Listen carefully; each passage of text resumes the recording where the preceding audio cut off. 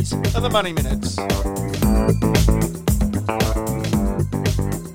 Today, an analysis of the stock market in the wake of company profit reports over the past month.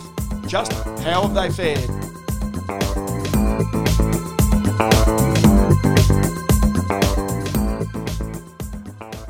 Thanks for joining me on the Money Minutes for another episode. And we're coming right now towards the end of this profit reporting season. Broadly, it has been significantly better for most companies than what had been anticipated. Now, sure, there's been plenty that have either cut dividends or trimmed dividends, that have maybe reported profits or losses that have been significant. It seems to me that a lot of companies have also taken the opportunity of the coronavirus and maybe subdued trading conditions to write off the value of assets that they might have purchased or had on the books that have been overvalued. But the interesting side of it also is that many chief executives have been very reluctant to give any forecast as to what their business might look like in the future. But what is quite clear is that business right now is starting to look beyond the coronavirus, through the coronavirus. It's almost as though, in many ways, people believe that the vaccines are right around the corner. And as a result of that, business will get back to some form of normal. There's no doubt that here and in the United States, that investors think this, because you can see in the US record levels. One other aspect of this is also about the way in which the Federal Reserve and the US government have behaved. There's been additional stimulus packages. There is the presidential election campaign that's on. And if Joe Biden does win, I just wonder what the reaction of the stock markets will be. But Jerome Powell, Jay Powell, who was the chairman of the US Federal Reserve, has been out in the past day just talking about the fact that he would like to see the US get more inflation up and going. In other words, for prices to start to rise, for demand to start to improve. And of course, that's a big thing when everything has been so flat for so long. Anyway, here's a little of what Jay Powell had to say in the past day. Our new statement indicates that we will seek to achieve inflation that averages 2% over time. Therefore, following periods when inflation has running below 2%, appropriate monetary policy will likely aim to achieve inflation moderately above 2% for some time. So that's Jerome Powell, but then we come locally. Let's go to Chris Stott, who is the Chief Investment Officer and Portfolio Manager of 1851 Capital. Chris, many thanks for your time. Good to be with you, Ross. I just want to go to one thing. 1851 Capital, been named after the year that gold rushes started in Australia. Am I right in saying that? It was a year in Australian history. It commenced a period of wealth and prosperity. You had the gold rushes kick off, the Eureka Stockade. So it was certainly an important year in Australian history, and I think a good one for us to have as the name of the business. The first game of state cricket was also played in 1851. Tasmania played Victoria. Edward Hargraves found gold in Bathurst. Subsequently, then James Esmond found gold in Clunes in Victoria, and subsequently there was gold also found around Ballarat. And as you point out, that was it. So that was really, from your point of view, that was the motivation for the name of the fund. Also, to keep it quite simple and to have a number in the name, we thought that was creates quite a bit of simplicity. So for us, that's one of the motivating drivers for us, is just to try and stick to our knitting and keep things quite simple. All right, okay. Is the economy and the stock market simple right now from your point of view? No, Ross, it's never simple. It's fascinating at the moment.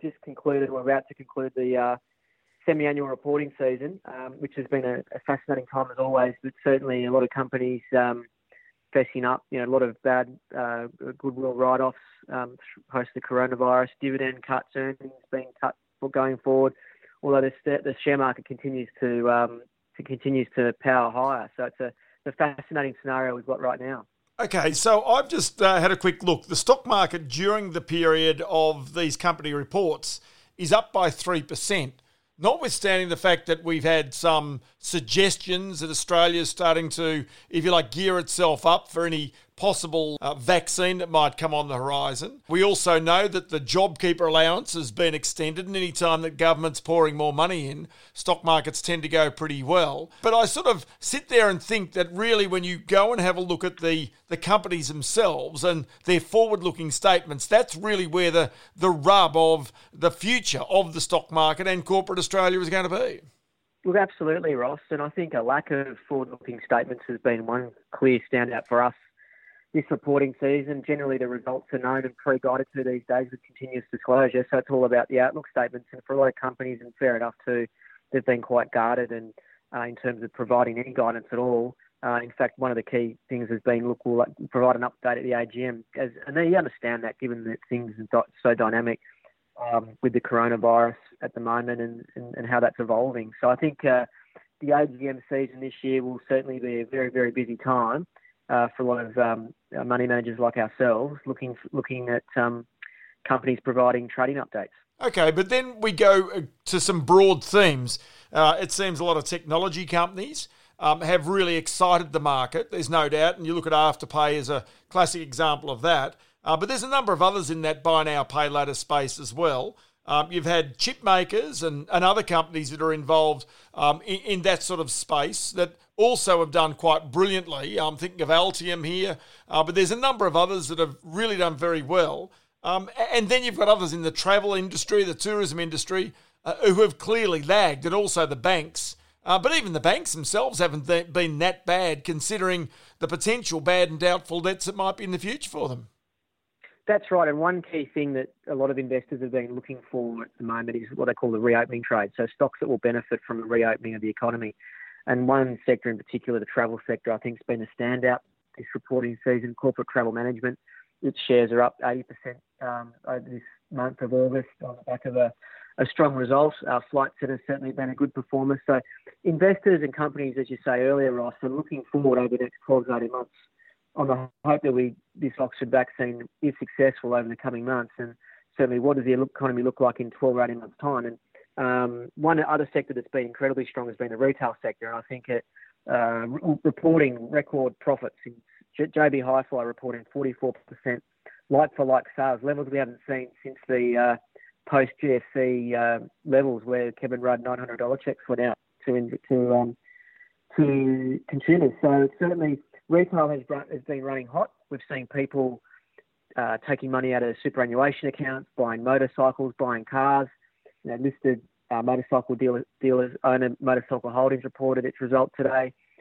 It reported an all-time record result.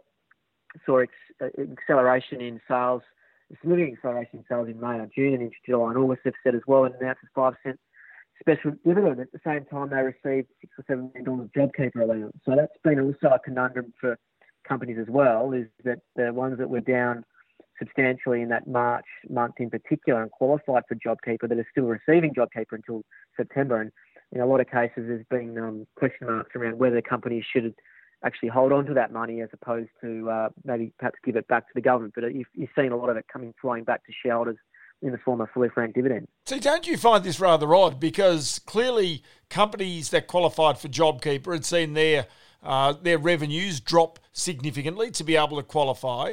And as a result, they were able to effectively subsidise their employees' wages rather than putting off the employees during that time.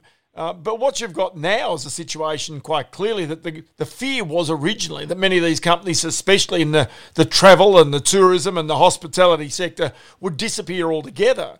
But now, as a result of, if you like, the government quarantining directors and allowing them to trade their businesses, even if they are insolvent, technically, that what happens is that you've got a situation whereby a lot of these companies appear to be hanging in there somehow.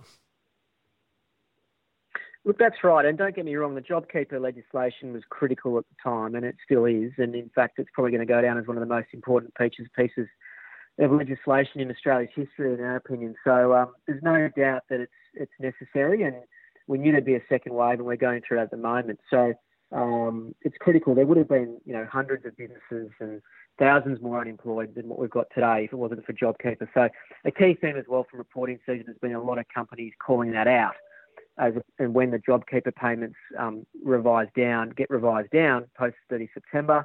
The superannuation drawdowns, they cease at the end of this calendar year. So there's a lot of companies looking forward over the next 6 to 12 months and saying, particularly in that retail sector, saying, well, yes, we're reporting record profits at the moment. Sure, some of that's been led by the stimulus money in the economy, but we just don't know what it looks like in 6 to 9 months' time once that stimulus money runs out. So that will be a really pivotal time for the Australian economy. And is that something you're at all concerned about right now, is what the state of the markets and the state of the economy looks like in that 9 to 12 months' time? Because it seems that while many companies and investors are looking through the coronavirus now, looking to the better times, it's almost as though they haven't really maybe accepted the difficult trading periods that many of these companies have had, because, as you point out, there's a lot of companies right now in Australia that are close to all-time record highs. Look, that's right, Ross. And as we know, the share market's a good lead indicator of the economy, normally 6 to 9 months ahead of the economy. And it's proven to be the case again this time around. And so we've been discussing that every day, is just the incredible strength of the market. In fact, we're of the view now that it feels as though that global markets are now pricing in it that we will get a successful vaccine over the next 6 months, which will certainly buoy the global economy and give people more importantly the certainty to an extent as to what the world looks like post COVID-19. So I think that will be that. There's two critical things that we're watching for over the next 6 months. That's the first one, whether these vaccines, whether the results are going to come through, and whether they've been successful or not will be key. But secondly, the US election in early November. So Biden v Trump will be obviously a pivotal moment in time for global equity markets. And certainly Biden is favourite at the moment, a slight favourite, but we're not writing off Trump just yet, given he was certainly behind in the polls, as we know, back in 2016 and got across the line. Okay, does it make any difference as to who wins to the equity markets, whether it's Biden or Trump? Well, I think it does. Certainly Biden has already talked about winding back the company tax cuts that were initiated by Trump over in the US. So that would be certainly a negative for the US economy. And I think generally Trump is more pro the economy, pro economic growth. So I think that certainly a Trump being re-elected as president would be more positive for equity markets than say a Biden being elected. So that will be a key moment in time, as it always is for the election cycle. And is it a case right now you mentioned those two key pivotal moments that are out there, but what about the themes? Because one of the issues, to me at least anyway, is that Australians who have got the JobKeeper or got their $25,000 out of their super have not necessarily been able to go away and travel overseas this year. They haven't been able to go to Bali. They haven't been able to go to Fiji, wherever it might have been.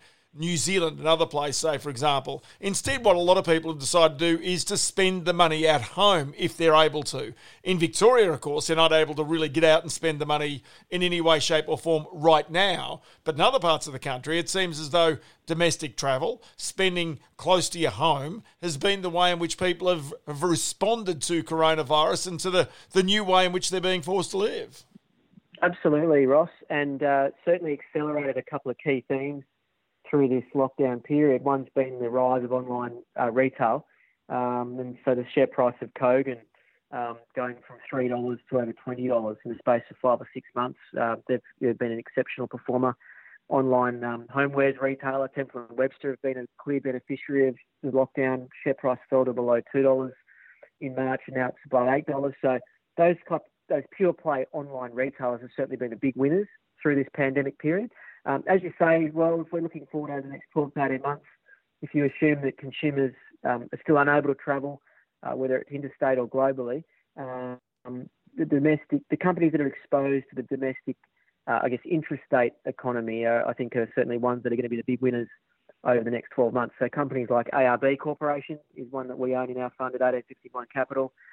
It's one of our top 5 holdings. They do the bull bars, tow bars for your car. So I think there's going to be a lot of intrastate travel activity over the next 6 to 12 months. So certainly they're right at the top of the list in terms of companies that are big beneficiaries of this. So and also the listed car dealerships as well that have had a very, very strong period in the last few months, driven by then there's also just generally anecdotally a lot of feedback we're receiving is consumers have generally had one car in their family have now added a second car, given they don't want to travel on public transport at the moment. They're happy to commute around in a car to be mobile. So that's been another key theme. And used car prices are as strong as they've been in a decade as a result. So there's actually a shortage of used cars out in Australia at the moment, driven by people particularly dipping into their super, taking their $20,000 out of super and going looking to buy either a new car or in most cases a used car. Okay, just a final one for you, and that is, given the fact that markets in the US are close to record highs,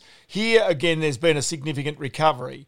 But does that mean that there is commensurate risk in those markets as a result of those significant gains? What I think a lot of investors might be worried about is that there's a second significant and dramatic fall in stock markets. It seems as though maybe those risks are starting to disappear a little in people's minds. But of course, you're always very conscious, given the fact that we've seen one big fall and we haven't recovered from the coronavirus, that there could be something else out there if certainly things get too high. Yes, there could be, and that's certainly always the case with the market. In fact, the S&P 500 now trading well above its pre-COVID levels, whereas in Australia we're still about 10% off our highs. So that's really been driven by the tech sector. But as we were saying earlier, Ross, I think the vaccine trial results will be key. It does feel as though that a successful vaccine is being priced into markets at the moment. So that could be potentially one event that could see markets trade lower in the event that we don't, or we have negative trial results from a lot of these lead drugs that are out there at the moment. But generally, we're quite bullish on the market. We think with record low interest rates, typically you want to be buying the share market when there's fear around, and there's still a lack of belief around this rally. We're clearly now recommenced the bull market. We've been in it for 4 or 5 months now. So that's generally the time you want to be putting money to work in the share market. So we think that with record low interest rates and hopefully a successful vaccine over the next couple of years, that all sets up well for the global backdrop. And let's remember, going back at the start of this calendar year, that the global economy was in fantastic shape.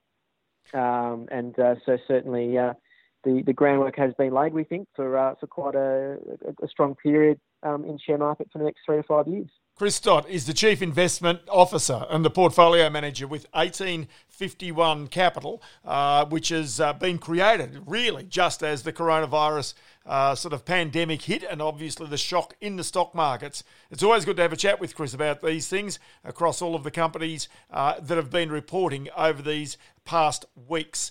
So, Chris, I appreciate your time here on the podcast today. Pleasure, Ross. Thanks for having me. So now you've just got to figure out. So that's it for the Money Minutes for this week and indeed for this profit reporting period. You've just got to work out now how to read the tea leaves as to whether you're still super duper defensive and you do see more economic hurt coming, which, to be honest, I sit in that camp. Or whether, in fact, you think it's off to the races and this time it's different. I always get worried when I hear those words, I must admit. Anyway, in the meantime, we look forward to your feedback and indeed any responses you've got as a result of our podcasts. I'm Ross Greenwood, and these are the Money Minutes.